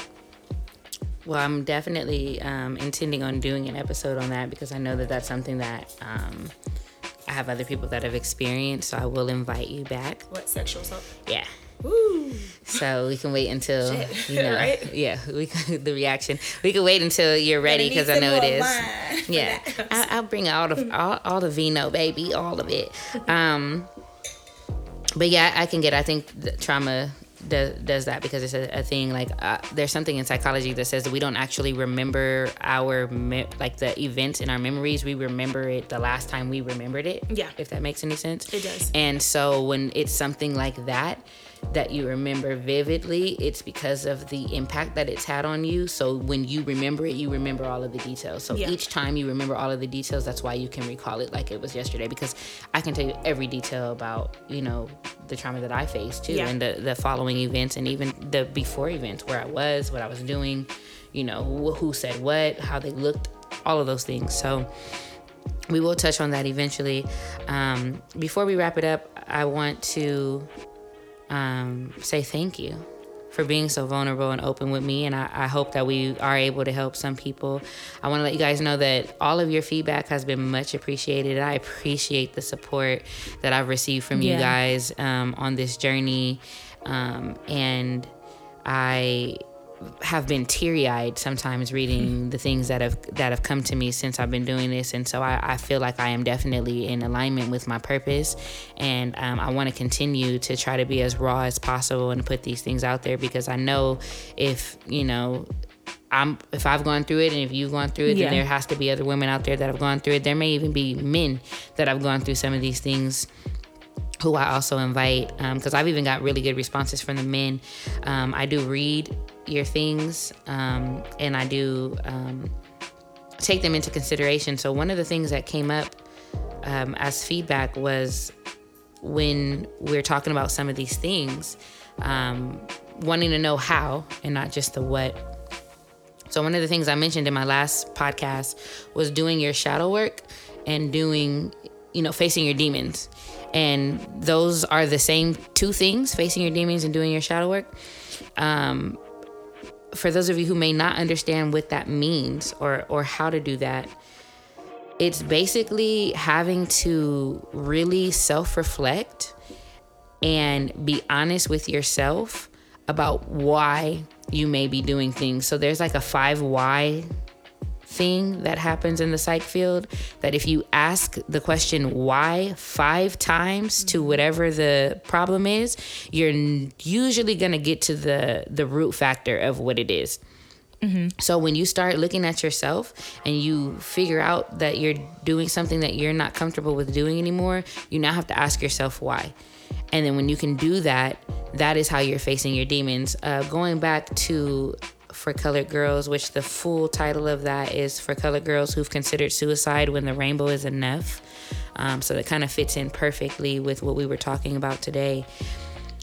One of the main characters in there, she had a lot of men coming in and out of her home, right? She was very promiscuous, going to bars, getting drunk every night, taking people home with her. Wild with the way that she responded to things, very explosive, and she was always talking shit to her apartment manager. always. If you haven't seen it, if you've seen it, you know exactly what I'm talking about. Thandie Newton plays her character. Thandie Newton, awesome. Her name is Tangi in the movie, and she, her manager finally goes in there, and she's like, "You are basically a fucking mess, and you're thinking that this is just sex. It's not just sex. There is a root to this problem, and the only way for you to solve it is for you to pluck it at the root." That is facing your demons. That is you really taking a look to get to why you are the way that you are, whether it be addictions, whether it be you being overly sexual, whether it be you being standoffish and building these walls up. If you ask yourself these whys enough times, you'll be able to start to heal what the problem is at the root. Chances are it does have something to do with some type of childhood trauma. But you'll never be able to fully get over those things if you're not facing those demons. My demons were the over drinking. My demons were the keeping people at arm's length. My demons were, the way that I would behave during my hypomanic episodes. My demons were finding myself heartbroken and dealing with the same nigga in different bodies multiple times. Yeah. My demons were my suicidal ideations, those things. And I had to ask myself, why? Well, why? Why do you keep people at arm's distance? Okay, because, I'm afraid of being hurt.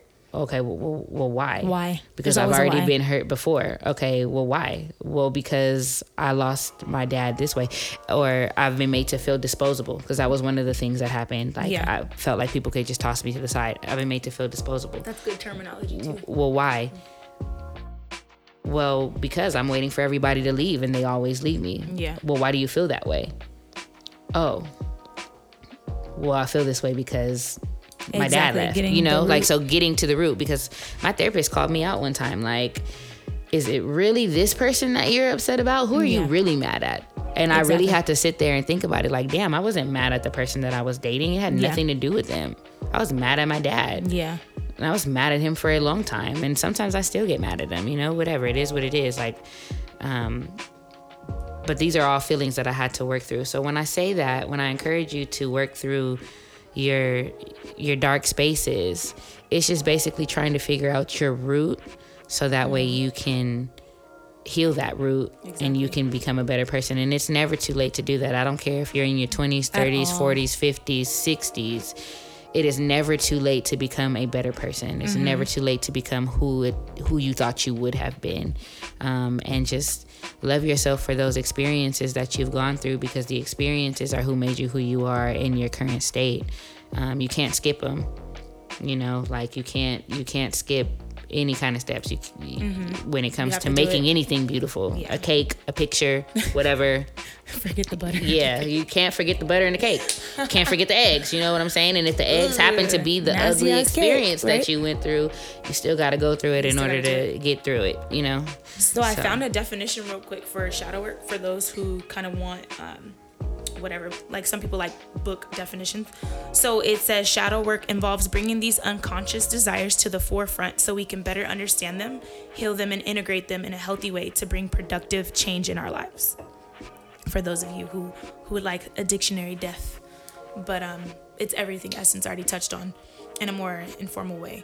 But yeah, most definitely finding out those deep dark things, bringing them to the center, understand them, heal them, and move forward and integrate them. Because sometimes, like she said, things that were the past still get brought up. Still, even though we have dealt with them, doesn't mean they won't come up again. And then when they do come up again, you deal with them again. And every time after that, because again, it's not a destination, it's a journey. And best friends, I thank you guys all for tuning in with us today. I encourage you to tune in the next time, because I want to tell you, I'm super, super excited. Little spoiler alert. I got some black men that want to come talk about mental health with me. And I'm so excited. I'm so excited because it's so hard. They don't want to talk about nothing. Y'all know how these men be. They be out here trying to just be real secretive and real closed off. And I'm super, super excited. I'm out here, trying to pull. That's all I'm doing. I'm pulling. I'm pulling. That's it. Pulling. We are pulling. I'm pulling y'all baskets of dirty laundry. I want them. Come to the laundromat. We're all getting clean together, okay? Yes. So thank you guys for tuning in. I love you guys. And thank you for having me again. Thank you for allowing me to have a platform and just help you assist me, if that makes sense. You know what I mean? You understanding me in this deepest part of me is helping you help me even more. So not only are you helping your audience, you're helping me in the process by even having me here. So for that, I thank you and I'm appreciative. I'm so proud of you, and I cannot wait to tune in after your next episode to hear what the black men's got to say. Yes, black men's. We's ready for y'all. Thank you so much for sure for doing this platform. Yes, and keep in mind, Tupac cares if don't nobody else care. I hate you. Peace. Bye.